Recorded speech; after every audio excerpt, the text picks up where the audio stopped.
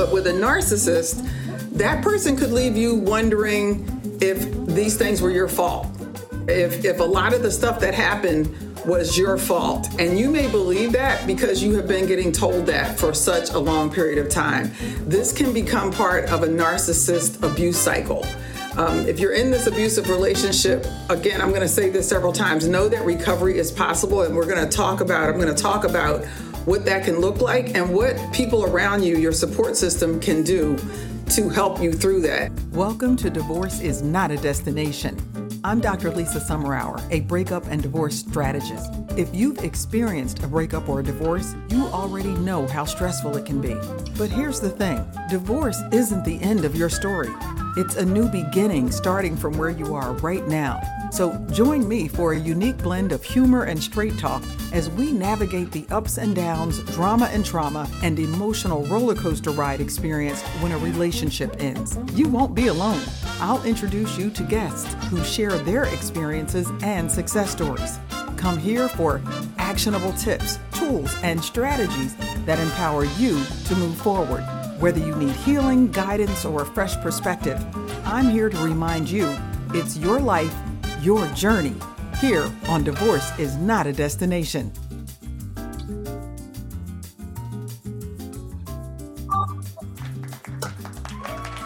Well, hello. Let me get the volume up here on my end.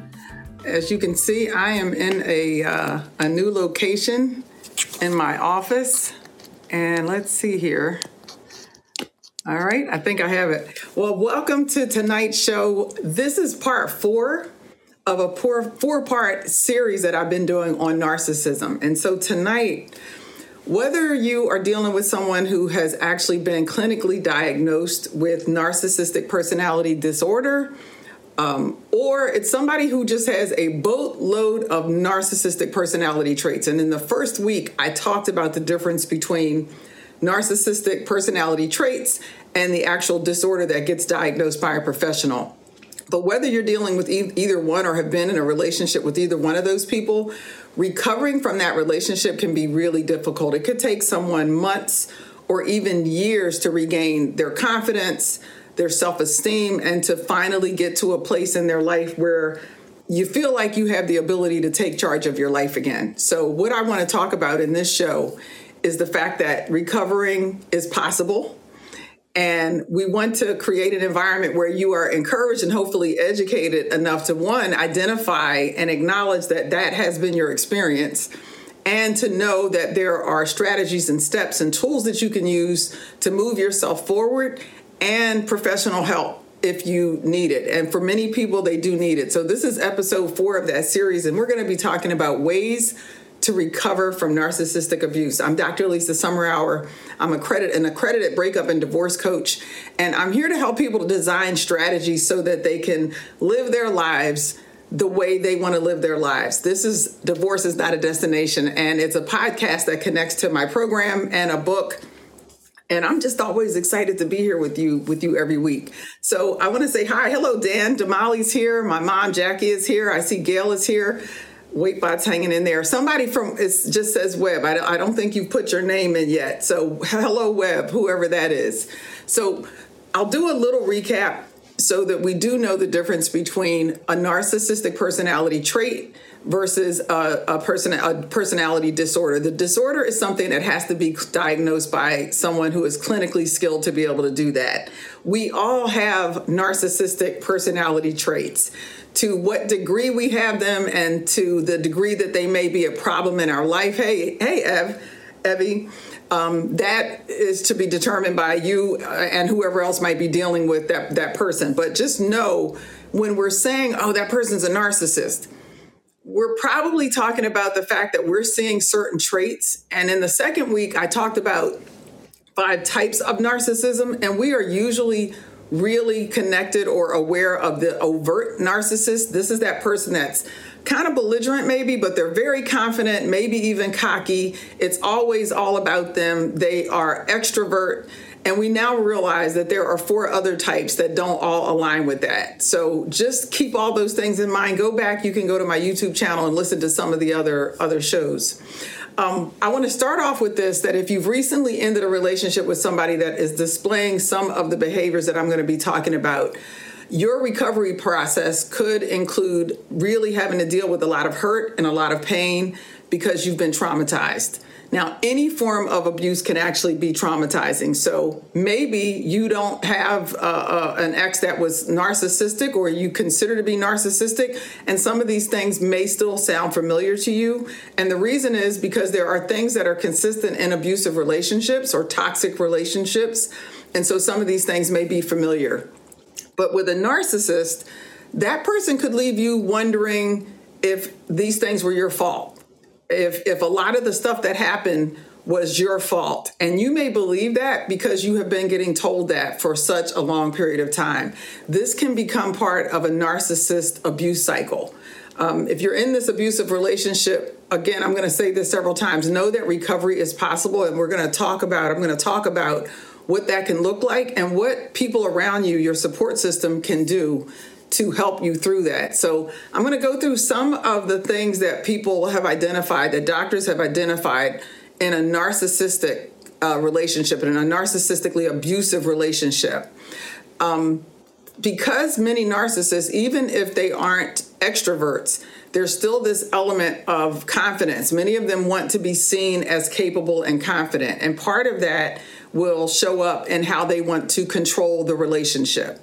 They want to control you. And I would say one of the top phrases that people are familiar with, and we're hearing so much about narcissism, this next phrase word is going to be familiar: gaslighting. How many of you have heard of the term gaslighting? Looking down here, you can applaud. So gaslighting is when a person uses patterns. They're repetitive patterns. It's a set of manipulation tactics, and they're designed to make you question reality. You know, for some people, they'll say things like, I thought I was losing my mind. I had one woman say she actually did two things. She checked with her family members to see if there was a history of mental illness in her family, because her ex was so good at manipulating and making her question her thinking. She actually thought something was wrong with her. And then she went to a psychiatrist to find out if she was suffering from some kind of memory loss or mental instability. And so this is how severe it can get, because this is how intentional these folks are with really wanting you to be off balance. And so if you're questioning reality, if you're dealing with somebody who is constantly putting you in a position where you're going, did I have that conversation? Are you sure? And they are just convincing you, and this has been happening to you. It's got to be repetitive. And there's this pattern of behavior. It's very manipulative. And they're very, very good at it. Very, very good at it. So signs of gaslighting could be you second guessing your decisions, and it's happening more and more often. You're wondering about your own sensitivity. Like, are you wrong? Are you not being sensitive to this person's needs? Or is there something going on with how you're showing up in the world? You feel unstable. Like I said before, this woman actually thought she was kind of losing her mind. You're apologizing a lot. Just unnecessarily. It's chronic apologizing because you're being put in a position where you're questioning if you even know what you're doing. So you're constantly apologizing for either something you might have done or just something that you've been told that you did, right? And it just becomes this pattern. And you find yourself increasingly unhappy. And who wouldn't be unhappy if this is becoming part of your reality? So a toxic person who gaslights, they might do things like refuse to consider what you're thinking or your concerns about something. They might even restructure. I'm laughing because some of this I'm laughing because it's in my head because I've lived this. They restructure past events and shift the blame to you. Let me tell you what that might look like.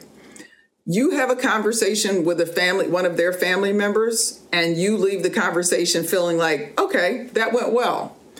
And then months go by or weeks go by or whatever time frame goes by, and they bring it up and tell you, you really upset my family member. Their feelings were just so hurt. And you literally in that moment are questioning the entire conversation that you thought you remembered having, and you thought you ended the conversation well. I had a situation like that where the thing that saved me was I had not deleted all of my text messages, and my conversation with this person had been through text messages. And I had gone through and cleaned up my phone, and I had left everything that was like, say it was 9 months or 10 months. And that was a 10-month-old conversation that was still on in my text messages. And I was able to pull it up and show this person, and actually basically show myself that I hadn't lost my mind, but also show this person that is not what happened in that conversation. So it's things that the average person doesn't think might happen, because who would do this? But these are real life scenarios for somebody who's been living with a narcissist. They may insist that you did things that you know you didn't do. That was an example. They may get kind of scruff with you when you share your side of the story. Like, they don't even want to hear you explain, I don't think that's what happened, or that's not my perception of what happened. And they may tell other people about your state of mind or your behavior. And it's to get this buy-in from other people to make you think you're not with it altogether. Like, so that's gaslighting. Some other signs that are signs of narcissistic abuse that it may be at play: the emotional abuse, the lying, lacking empathy, financial or what we call economic abuse. And the difference between financial abuse, where you just think of money, it could be economic abuse, which means it could be anything related to your economic survival, right? So not just actual money. Using behavior that you would consider or they consider to be superior, that kind of mindset. Ignoring your boundaries. This is a big one. And it's one of the things that people will struggle with for a minute, but it's also one of the first things to help you kind of regain a little bit of control is the boundaries being ignored and rebuilding them. Using manipulation, and here's a big one, playing the victim. Playing the victim. It's almost like they can do something to you, know that it has disrupted you, that it has caused you hurt or emotional pain or angst. And before you can even verbalize it, they have already reversed the scenario so that you're looking at them thinking, oh my gosh, what happened to them? So I'm seeing claps and thumbs and all sorts of stuff going up here. And I will open this up if you have a comment or a question, or you want to share something. You know, for some of you are new, so you may not know this. If you go to the 3 dots over in your lower left, right of your screen, it'll actually give you an option to be invited to the stage. And you'll be able to hit your microphone, and I'll see you there, and I can get you up if you have a question. You don't have to be seen, so I don't want you to be scared if you're sitting there in your pajamas. Like, I don't want to. You can come on stage and just be heard and not be seen. So you don't have to do the video. You can just do the audio. So I also want to stress this, because very often when we hear about narcissism, we pretty much confine it to relationships, romantic relationships or partnerships, marriages. Narcissistic relationships are everywhere relationships exist, which means it could be family members, it could be your parents or other family members, it could be friends, your neighbors, it could be your coworkers. And that's an interesting one, because when I talk to people about this, many people can think of a boss that they had, and you go, oh my gosh, this is something that I live with, or a coworker that you might have been partnered with, that you worked with quite a bit. And you realize they were always taking credit for stuff that you did. They were gaslighting you very, very, often. So you can think about some of these characteristics and see if there are other people in your circle that could be narcissistic. They could have the personality traits. And like I said, I'm not going to try to diagnose people through here. I can't diagnose you anyway, but be mindful of the traits and know that it is perfectly okay for you not to wait for a clinical diagnosis.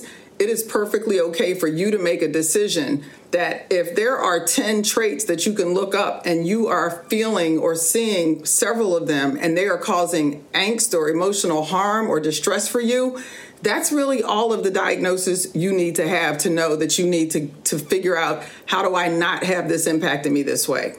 So I want to run through some of the long-term effects of potential effects of narcissistic abuse. And some of these are going to sound kind of out there, because we don't think about this very often in relationships where it may not include physical abuse, because all of this could happen without any physical abuse, and it's still extremely traumatic for the person going through it. So Post-traumatic stress disorder is one of the long-term effects that somebody might experience. Anxiety and depression, feelings of unworthiness, low self-esteem, mood swings, very sensitive to criticism, self-destructive behavior, thoughts that are just racing. You can't settle your thinking, difficulty sleeping, which kind of makes sense, tendency to people please because you're trying to avoid anyone else being upset with you. Trust issues is another big one, and disconnecting from others. And this could be whether it was a narcissist or just somebody who was very controlling. The disconnect could have happened because of you trying to cater to a relationship with someone who was actually trying to separate you from your support system. So those are some of the things. And so I want to spend some time talking about the recovery. What does that look like? And how might somebody recover from abuse that's related to trauma? We already know it can be really difficult, and we know that it's possible. So I'm just going to give you like 6 or 7 pointers or tips that you can dive into later, but they're things that you can write down and look up. You know, if this is something that you've experienced, even if it's been a year or 2 years or 3 years, and you're thinking, I've never really looked at steps or strategies that I could employ to make sure I'm doing this in a way that I could feel like I've got some growth or some change. So it's never too late to heal more. So if one of these sounds like something you can do, or more than one, just write them down and then start researching and learn how much can this benefit you? Might this benefit you? So the first thing you want to do is label the abuse, acknowledge it. And I want to be really clear. I'm not into labeling things just so we can use it as a way as an excuse. Like, oh, this is why I'm like this because all this happened. It may be true, but I'm more interested in us being able to identify things so that we can then say, that's not healthy for me, and I'm choosing something different. So it's identifying it because you can't fix what you won't face. And I'm going to have to write the pastor's. Hey, Monica, I'm going to have to write the pastor's name down where I got that from like 15 years ago because I say it so much because it's one of my favorites. You can't fix what you won't face. And so you need to identify it. And it's empowering when you get clarity.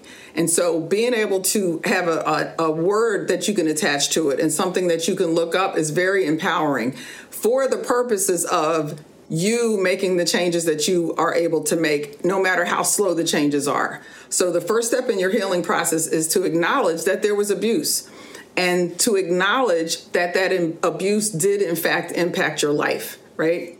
Accept that it happened. Accepting that it happened is going to help you make sense of the experiences. So, yeah, you were not going crazy. It just feels like you were going crazy because that was kind of the intention of the narcissist or that toxic person, to keep you off balance and make you think there was something wrong with you. Sometimes this stuff can be really subtle. And we think, oh, we should have known, I should have been able to see it, or you might be able to see it, but it's happening to a friend and you can't understand why they can't see it. It's a different experience when you're living in it. And I think I've got a friend on here, I'm not going to call you out, who we've messaged each other a little bit online, talking about her ex, who she knows was narcissistic. You may even, because it can be so subtle, you may even question if it was even abuse. You may even question if it was even abuse. And I will tell you this, full disclosure, my last appointment with a therapist after going with my ex, my therapist said, was there ever any abuse? And I said, no. It took me several months of working on myself and going to other coaching to realize, oh my gosh, yeah, it actually totally qualified as abuse. And so that is not uncommon. And so we've got to show a lot of grace and patience with people when they're dealing with this, because we're still processing when you're in it. I'm saying you're still processing it while it's happening and when you just get out of it. And it's not that easy to change on a dime and fix it, right? So no matter how much it's hurting right now, know that if you can put a label on it, it means that you are now addressing it head on. So this is the reason why acknowledging it and identifying what you just went through and acknowledging that it did have an impact on you, because I think another thing that can happen is sometimes we are conditioned to be strong. We're conditioned to kind of put this image out there that we can handle everything. And it's easier to go, no, I'm good. I'm fine. Are you okay? Oh, yeah. And that's not going to help you heal. That's not going to help you heal. So that's the first thing. Acknowledge it. The second thing is to set boundaries. Now, I've talked about this before in relationships, and you're going to hear it a lot because I deal with breakups and divorces. And some of these relationships, more than we would like to believe, are toxic. Even if they aren't categorized as narcissistic abuse, they're toxic. And so start with no contact. Figure out what you need to do to have little or no contact with your ex as possible. And I've said this before, that means going through this device and blocking them off of your social media and making sure you don't have access to theirs either. Put initials where their phone number is if you even need to save it, because you can block the phone number as well. Now, for people who have children who may be in working relationships with their ex, it's not 100% possible all the time to completely block them. You can still figure out ways to safeguard yourself. And one of those things is to do what we call sort of like a mind movie. Imagine what that scenario is going to be when you have to see them. What are the things that you need to tell them? So if you need to write it down, if you need to kind of run the movie in your head, these are the things that I need to tell them. And once I get that information out, I really don't have anything else to say. And you want to be functionally friendly. Be functionally friendly, especially if you have children involved. You don't need to have an antagonistic relationship with them. You don't have to do it by yourself. If you can take someone with you, might not be a bad idea either.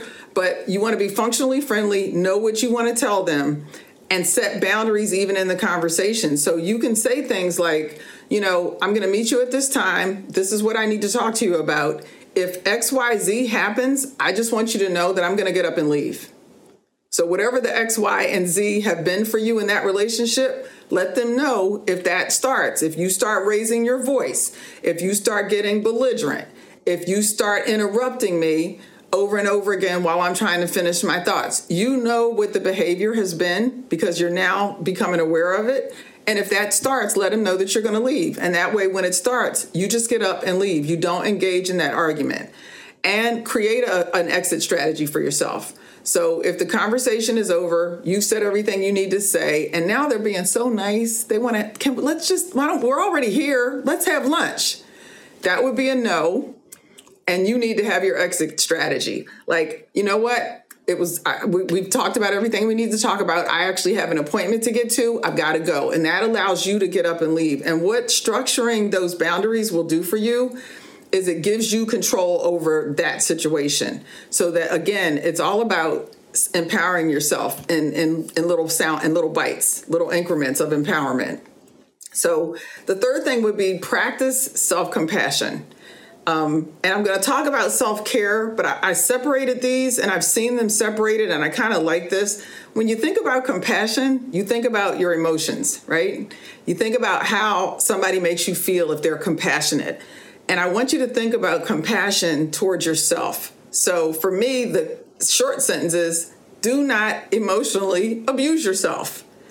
And as crazy as that might sound, or as strange as that might sound, use the word crazy, as strange as that might sound, when you've been in a toxic relationship, it is not uncommon for you to have picked up some of those toxic traits that have been directed towards you, and now you're thinking them yourself. They're going through your head. Dr. Barrett used to say, we have to learn to squeeze the old jelly out of our donut and fill it with new, fresh, healthy jelly.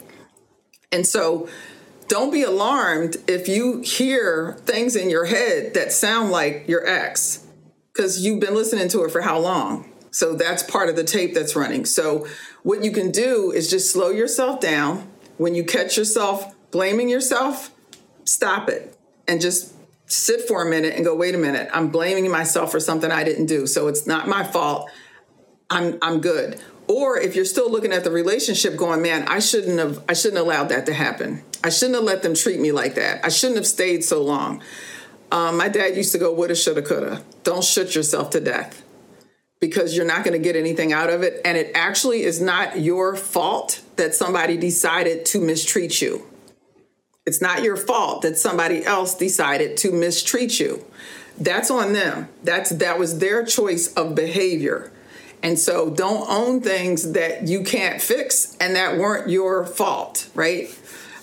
Even though I hear in my back of my head, my mom says, you teach people how to treat you. There's some truth to that. We are now talking about somebody with an obsessively abusive personality that has been manipulative and has very likely changed how you're even thinking about yourself. So this is not, we're not talking about little stuff here. We're talking about some major issues. And if anybody who is on here who has lived through this wants to share a little bit later, I definitely invite you to do it if you're comfortable doing that.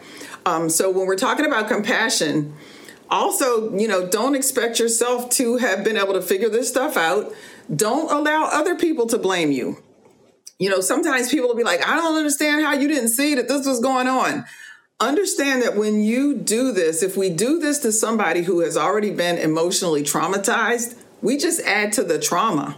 It's not really helping them because there are something that actually happens. Actually, I have something on the back of this book I'm going to read, but there's something that actually happens physically and mentally to our brain wiring when we have experienced a certain amount of trauma. The other thing I want you to do while you're being compassionate is remember to reward yourself.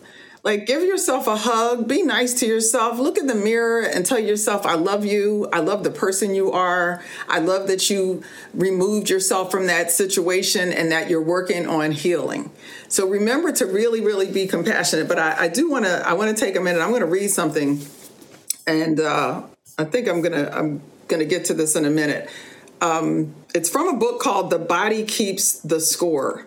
So let me do one more thing here. 4 is practice patience. And that kind of goes with the self-compassion. Give yourself time to heal. Be really patient with yourself. If you think you are going to get out of a abusive relationship with a narcissist or a very toxic and difficult person that may have gone on for several years, and in 6 months, you're going to be okie dokie fine, probably not. And if you are, yay. But if it's a year and a half or 2 years, understand that's kind of the norm. Going through a breakup or divorce, they'll tell you 18 months, 2 years, you're still going through what we call the loss cycle, which is very similar to the grief cycle when someone passes away, when somebody dies. There's a loss cycle when a relationship ends. And you go through pretty much those same stages, very similar stages. And that experience can take a couple of years, and you don't go through it in a linear fashion. You may cycle back through being angry. You may cycle back through the bargaining phase. So be patient with yourself and be patient with the process. So now it's self-care. You can use exercise to help heal your mind, and that's where I want to talk about this. So this is the book. It's called The Body Keeps the Score. The Body Keeps the Score. If you want to write this one down, this is a phenomenal book. Brain, mind, and body in the healing of trauma. This doctor has been working in this field for over 30 years, and this is a combination of, combines science with scholarly work with the passion of truth-telling. And so he looks at everything possible. And one of the things that he says in here, I want to read this right from the book. He uses recent scientific advances to show how trauma literally reshapes both body and brain, compromising the sufferer's capacities for pleasure, engagement, self-control, and trust. Yeah, it compromises the person's capacity for pleasure, engagement, self-control, and trust. And this is happening in your body and your mind. So trauma literally changes you as a person. And so it's not as easy, for someone to say, oh, you need to snap out of it, or you need to do this and next week you'll be fine. Understand that they have been changed, and it's going to take a while for them to get themselves back on a path where they start feeling like themselves. So one of the things that is important is that you can use exercise to help heal your mind. I think I mentioned a week or so ago, I went to Florida for a funeral, and driving from the cemetery back to the house to sit Shiva with the family, the woman who was driving this is the field that she works in. She literally helps people remove trauma from their bodies. And she said, because trauma lives in your body and it can manifest itself in all sorts of ways. Matter of fact, I think she's the one that told me about this book. I can't remember. But I know I bought it as soon as I heard about it. But she says, so when you're talking about self-care, it could be taking a yoga class. It could be kickboxing. Anything that helps you to relieve the trauma that has been stored in your body. But you can look for people who are trained in different modalities of physical activity to help you do that. There are so many different ways out there. There are people that teach you how to do tapping. There's obviously meditation. A lot of people will be familiar with meditation. Yoga is something that a lot of people are familiar with. So look at all of these other ways that don't involve medicine, that still will allow you to physically deal with the trauma that has been built up or stored in your body. Try to find some physical outlet that lets you release your emotions. I will tell you, I took boxing for a while, and it wasn't because I was dealing with trauma, but I'm telling you, it was I think I've got a girlfriend on here that did boxing for a while too. It was one of the most fun ways to get in shape. I never thought I would love it so much. I loved going to boxing class, and I've taken Tang Sudo, I've studied martial arts, I've done yoga, but boxing and Tang Sudo, martial arts I like because it's a physical exercise, but there's so much mental, there's a big mental aspect to it. And it's not really about the fighting. It's really about controlling your body and controlling, and paying attention to your environment. So I say this, and I'm sitting here for a minute because I really want you to think about what are some things that you could be doing physically that are going to help you with the trauma that you've stored in your body. And they're also going to help you emotionally, and they're going to help you psychologically. So keep that in mind, that even if you are going to a therapist, think about some things that you could be doing physically. And make sure it's something that you enjoy. If you try something and you really don't like it, don't force yourself to do something that just doesn't feel good for you. If you don't like salsa dancing, then salsa dance is not is not the thing for you, right? A lot of benefits to the self-care, okay? The physical and emotional stuff. It will help you pay attention to your stress level. It'll help you to get more sleep. You also want to add eating healthy. Take time to do things that you enjoy, even if it's art class or learning to sew or knit or something that you've always wanted to do that you just haven't started. Getting physical in your activity and be active. And that doesn't necessarily have to be exercise. Movement, I had a coach that said movement is just as important and maybe more important than exercise. And the example he used to give was, if you get up and go to the gym every day for 90 minutes, so you get up at 6 o'clock in the morning, you go to the gym, you work out like crazy for 90 minutes, and then you go home and you sit for the next 10 hours. That's not good when you're thinking about movement. That's not a good thing. So you want to think about movement and exercise. Evie said, why do they blame you for their failures? Wow, that's a good question.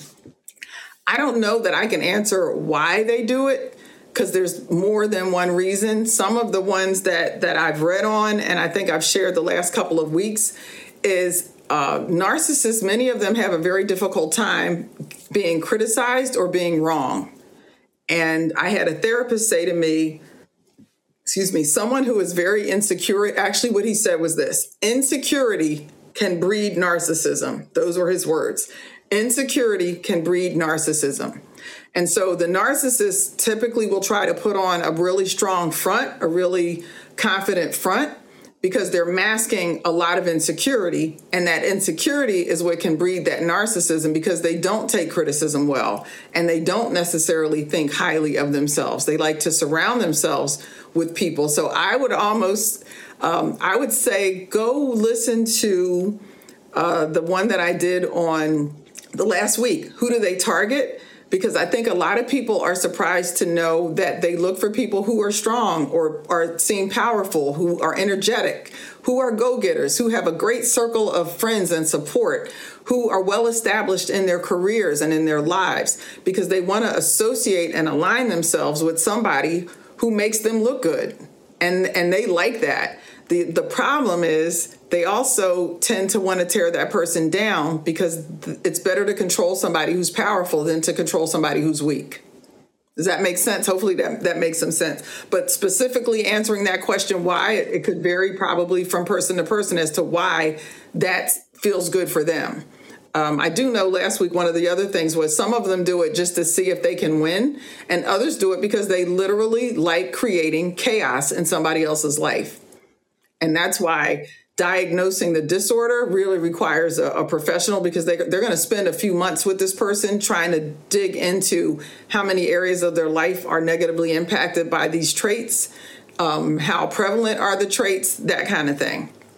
So that one was, we were just talking about we talked about self-compassion, being patient, and then self-care. So this one is connecting or reconnecting in some instances, because I said, in a lot of cases, people have been separated from family and friends who are really close to them. So they don't have the support system that they wish they had or that they used to have. People have just kind of dropped off, and it's not because you didn't care about them or don't love them. It's just that you're so consumed with trying to get this relationship on point, or you're consumed by the relationship that you just almost don't even have the wherewithal for it, right? So now that it's over, this is a great time to connect or reconnect. So I'm going to say don't be afraid, but I want to say don't be anxious, because it's not really a fear, it's anxiety.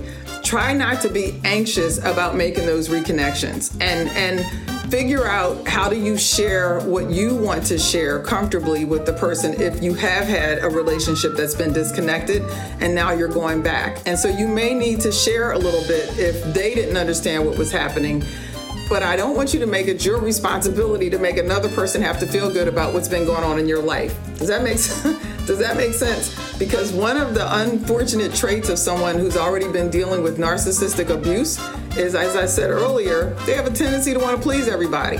And so if a friend comes back to you and you know they've gone through a rough relationship, this is a good opportunity for you to extend your kindness and just reestablish that friendship so that they can have that support.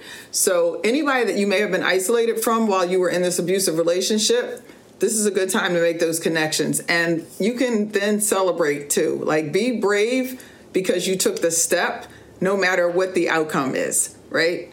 So you can't be responsible for somebody's response, but God knows you should be really happy and proud of yourself if you picked up the phone and said, hey, I know it's been a while. I would love to get coffee with you. I miss our conversations. And hopefully the person is up and game for it. And if that happens, feel like cheer for yourself. Treat yourself to something. And even if they aren't interested because of something going on in their life, you should still celebrate yourself for reaching out, okay? If you really don't have or don't feel that you have, hey, Wanda, if you don't feel that you have anybody in your circle close enough to do that, and even if you do, I really recommend looking for a support group. See if you can find a support group of other people who are coming out of different types of abusive relationships. You may not find one that's specifically for people that were dealing with narcissists, but if you find one for, you were in an abusive relationship, a toxic relationship, you're going to be able to find people in there that have a good understanding of what you've just gone through. And that's a wonderful, wonderful support system to have. People that can understand some of what you've lived through, and you're probably going to be more comfortable than you think talking about it with them. Sometimes having, somebody that's kind of once removed, that's not your immediate close circle, they're a little bit outside of that, but you've got something in common. That's why support groups are so effective. So some little bonus things. Remember to give yourself that compassion you've been lacking. Distract yourself. If you're sitting around kind of ruminating about what happened and you feel yourself going down that rabbit hole into that sunken place, have ways of distracting yourself. If it's taking yourself to a movie or putting a movie on television, is it it could be doing your books. I have a sister who likes spreadsheets, and she could probably distract herself by doing bookkeeping. But think of something that would actually distract you so that you don't go into that dark, sunken place. Keep yourself busy when days get difficult, right? So when you're having a rough day, it's probably not the best day to just sit around in your pajamas eating popcorn. Find something to do. Go to the zoo. Go to a park. Go to a game. If you live near a high school, you don't have to have a kid there, but they got a basketball game. Go get a ticket and go to a high school basketball game. It's almost impossible to sit in a high school gymnasium and think about anything other than the game because it's going to be too noisy. So get creative, and think about things that you can do just for that hour or 2 hours or whatever it is to distract you so you can just get yourself refocused. Because like I said, one of the signs for some people, one of the things that happens is this inability to focus. And so you need to sometimes have things that are going to distract you or keep you busy. Validate what you're feeling. I highly recommend that you have a journal. Everybody should have a journal or 2 or 3. Have a journal. So even if it's just for when you're not feeling good, and track the date and track what was going on when you started thinking about this, or what was going on when you started feeling really bad and this hit you, because it's going to help you go back and look and see what triggered it. What triggered it? And I'm going to give you something that I learned in my coaching program and that I give clients. Let's say your relationship ends, and every morning at 8:30 you have an emotional breakdown while you're drinking coffee, and you do not know why you keep having this emotional breakdown every morning at 8:30 when you're having coffee. When you sit down and piece it together, I would say to you, well, what did you used to do at 8:30 in the morning when you were with your ex? And maybe your ex made you coffee every morning, and the two of you sat down at 8:30 every morning and had coffee before you both went off to work. And you may not be thinking about it intentionally, but all that memory is still in your being. It's still in your space. So every morning, something in you knows when you go get that cup of coffee that something isn't what it used to be. And even a dysfunctional relationship, you could miss that person for a while. So my coaching recommendation for you when that happens, if you realize, oh, it's this that triggers that, change your routine. Change your routine. So change where you have coffee in the morning. Change where you have coffee. So maybe you had coffee in the kitchen, make your coffee and go sit on the front porch, or make your coffee and go sit on a back patio, or turn your chair around and look out the window instead of facing into the room the way you used to face. Switch something around. I had a woman say she threw her coffee mug out because she would have coffee in that same mug when she had coffee with her ex. And so she got rid of the coffee mug. Someone wrote, I have learned that they also try to mimic their partner. My ex is trying to be me, but he has failed. I was always the one that made friends easily. He would get angry because he couldn't, but thank God I never let him make me feel weak. Praise God for that one. Thank you for that one, Evie. So this is a really good example. This is a really good example that there was definitely something about you that drew them to you. You were able to make friends easily. That's an extremely attractive trait. And if somebody with a narcissistic personality sees that right there it could very well be one of the things that drew them to you. And yeah, they may be, that there may have been that thing of trying to fit in and look like, well, I can make friends just as easily as you. It's almost this competition. And I've experienced that as well. And I've talked to quite a few people who have experienced that feeling of feeling like you're in a competition with your partner when you didn't know it was a competition going on. You just thought you had a partner. And they're saying things like, oh, I can't believe you're so talented. Or what can't you do? Instead of it being a compliment, they actually take a positive trait that you have and flip it around, and they say it like it's something wrong with you, like it's something bad. And, the saving grace is if you're at a point where you can identify that, oh my gosh, pat yourself, celebrate, do some jumping jacks, because that means you're able to take a step back and look at what was going on, and you're not consumed by that anymore. You're beyond that point of questioning yourself without realizing that you're doing it. And I phrase it that way because it doesn't mean that you might not still second guess yourself every time or doubt yourself or have negative thinking going on. But now that you're able to identify it, you can arrest it. You can arrest it and replace it with something else.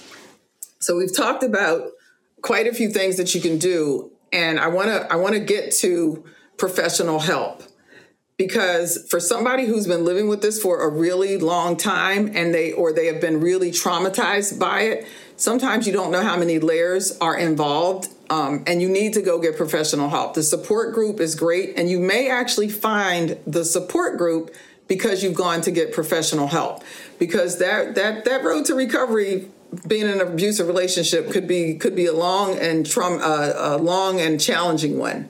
So you may have gone through a lot of really complex things, and like I said at the very beginning, acknowledging it and understanding or admitting that it impacted you is a good thing for clarity, and clarity is always empowering.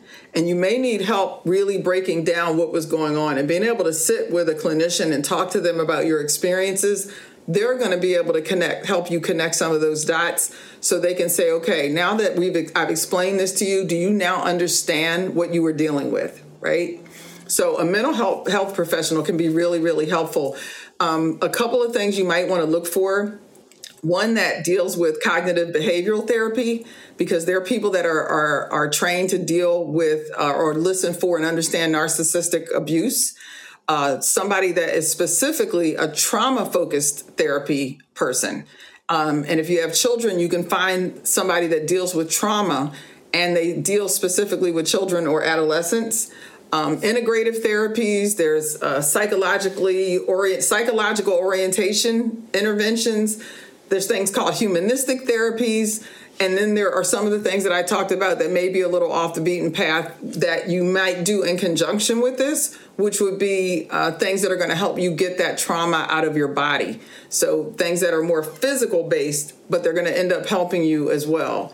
So let's talk about if you're a friend or a family member, right? You're a friend or a family member, you've got somebody that's coming out of one of these traumatizing relationships with a narcissist or an abusive person or whomever it is. How can we help them? What can we do? If we're not a trained professional, they're not coming to you for therapy, what can you do?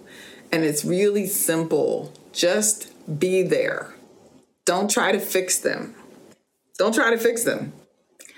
If they're going to a therapist or they have a coach that's been trained to deal with abuse, somebody coming through an abusive relationship, they need a friend, they need support there, just so they have somebody who can listen to them if they want to talk, or just be there with them. The big thing is you don't want to judge them. And that may sound like, you have to know your friends. You have to know your friends. I mean, somebody might be able to say, "Ooh, girl, I'm glad you finally woke up."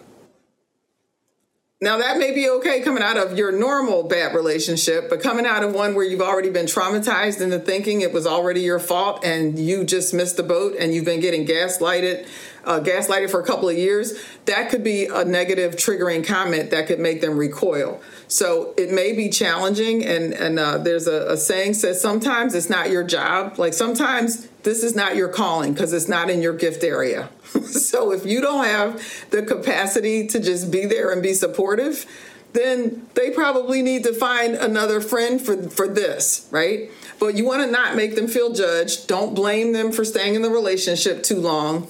Don't shoulda, woulda, coulda them to death, because they've already probably been beating themselves up, and their therapist is trying to help them get out of that bad habit.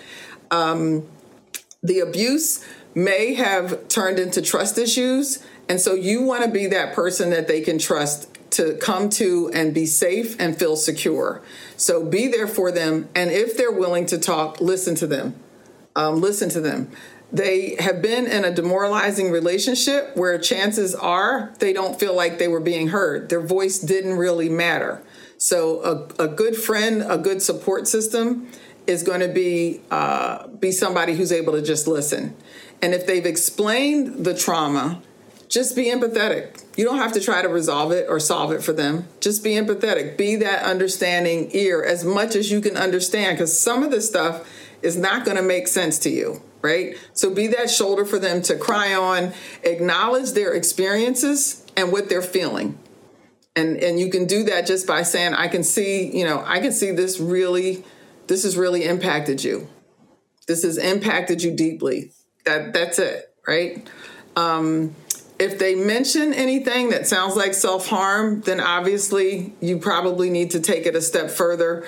I just heard, and this is in the UK, I get a lot of information about things going on in the UK. Abusive relationships, women coming out of abusive relationships were committing suicide at a rate of 2 times a week in the UK. And during the pandemic, it went up to 3 times a week. We don't often think of suicide associated with coming out of an abusive relationship, right? Or maybe being in one even.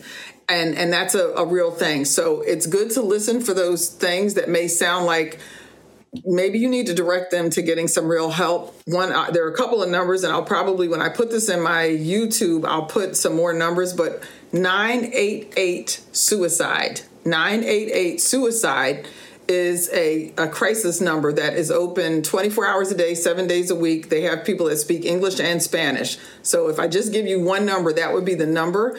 If you do have a friend or family member or come in contact with somebody that is sounding like this is much more problematic than I thought, that's a number that you can call or have them call, right?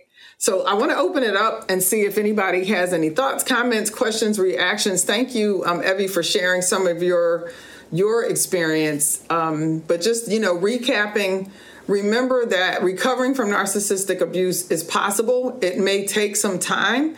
It could be difficult, but you've been through a traumatic experience, and so you're not going to get over that really quickly. Abuse can leave really harmful effects. That anxiety is real, feelings of unworthiness. If that's part of what you've experienced, know that there's nothing abnormal about that. That is a normal process of what you've gone through. And that feeling of feeling manipulated, the gaslighting, all of these things are indications that you may have been in a relationship that was abusive, and it could have involved a narcissist. Let's see. I'm reading someone else's note. I got through all the hurt and anger when I realized he was a sick person and he needed help. Believe you me, I wouldn't kiss him with you. But I do know he needs help. You can't be upset once you realize they're not well. That's a really good point, Evie, because one of the strategies that I was taught in training was to look at the person as being pathetic. Like, instead of getting angry, look at them and just think, wow, that's really pathetic that this is the path that they've taken. I see you on here. Can you open up your microphone? There you are. We hear you. You just closed your microphone. Hit that thing again. Now we can hear you. Okay. Hey. I had to learn a lot, Lisa. I had never been through anything like that before. Mm-hmm. You think he's an intelligent man, all these wonderful things. You don't see it till you... Oh, did we lose you? I think we lost your audio. Yep, something happened. I don't know if you hit a dead zone there, but you were saying you don't see it.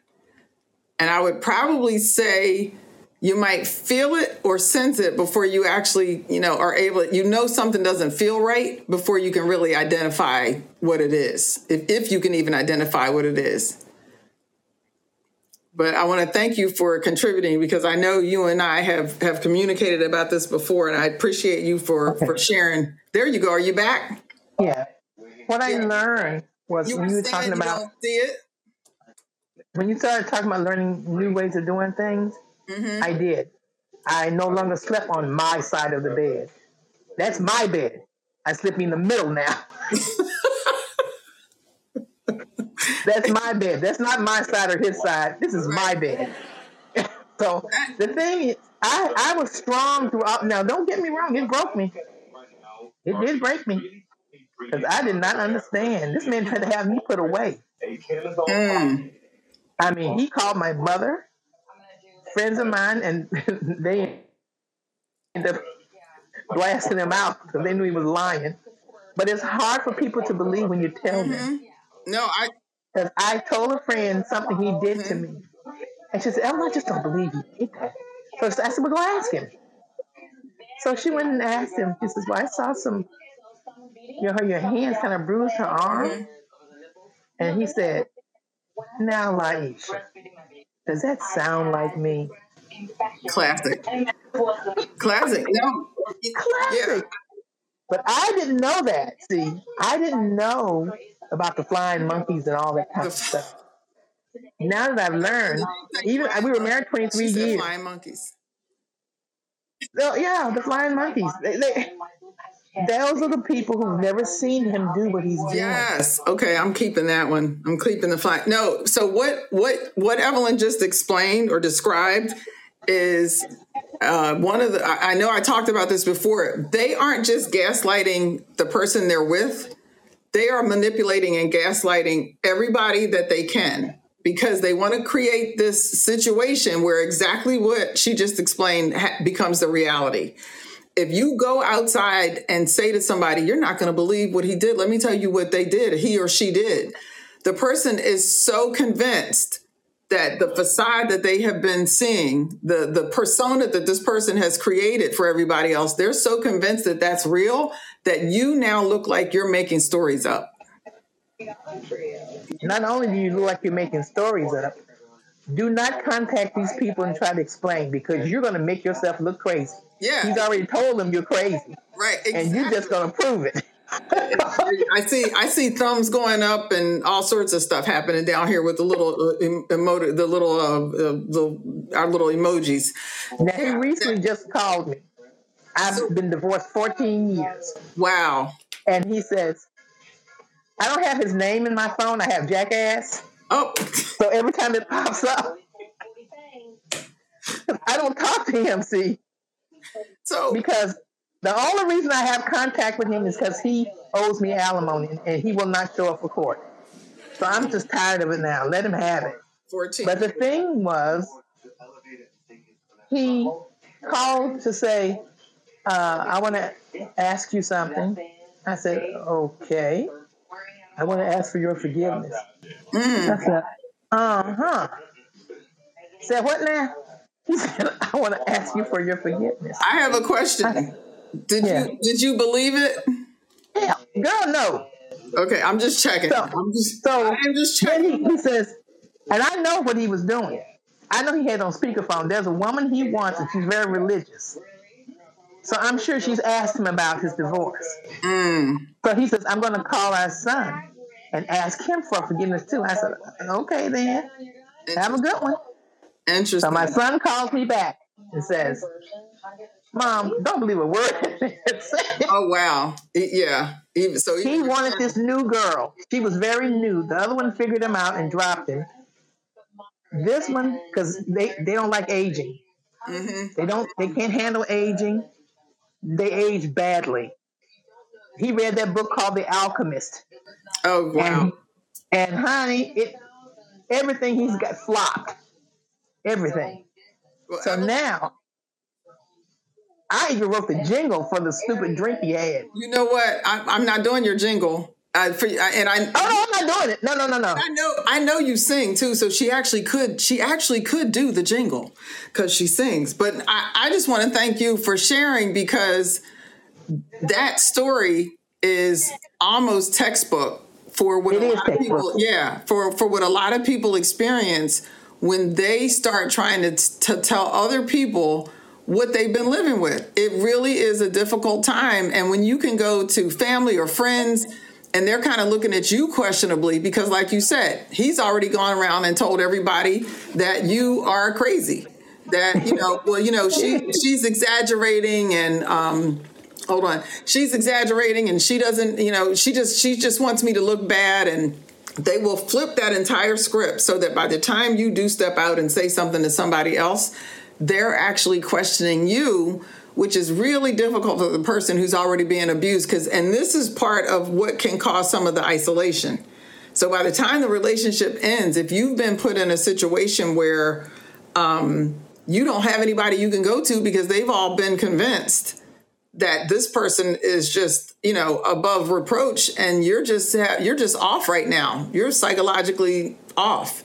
So thank you for sharing that. I want to thank everybody who's here. I so appreciate you joining us, Dan. I see Monica, my mom, Damali, Wanda.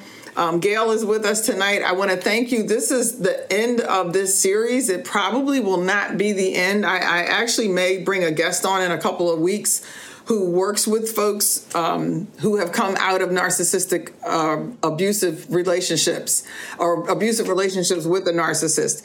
I'm looking for a clinician that I may just bring on so we can have somebody to just take us another level deeper. But I have enjoyed just being able to dig into this information and hopefully get people to a point where we're not just throwing this word around. It is kind of a buzzword right now. If you hit narcissist on Google, you're just going to have a goo gop of things that come up.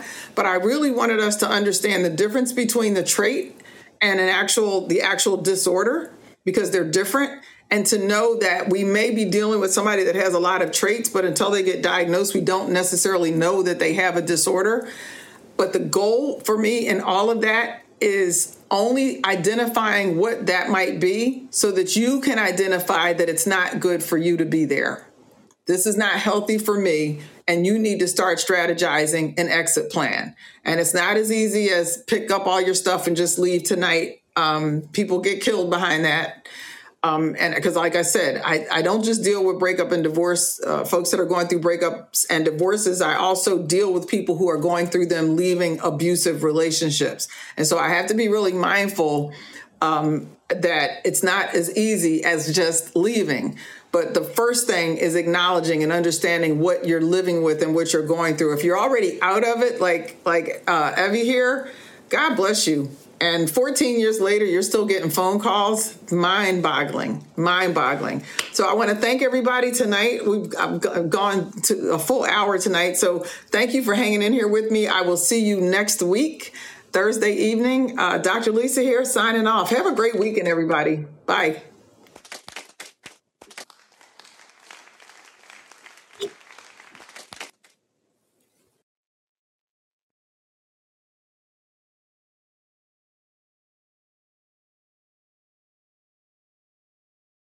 Thank you for listening to Divorce is Not a Destination. Please recommend the show to friends and family. You can join my live audience and see upcoming shows by registering for access at firesidechat.com/Lisa Summerour. Connect with me on Facebook, TikTok, and Instagram at Divorce is Not a Destination. And catch replays here on Fireside, my YouTube channel, or your favorite streaming service. Until next time, remember, I'm here to help you get unstuck, gain confidence, and thrive beyond your breakup or divorce, because divorce is not a destination.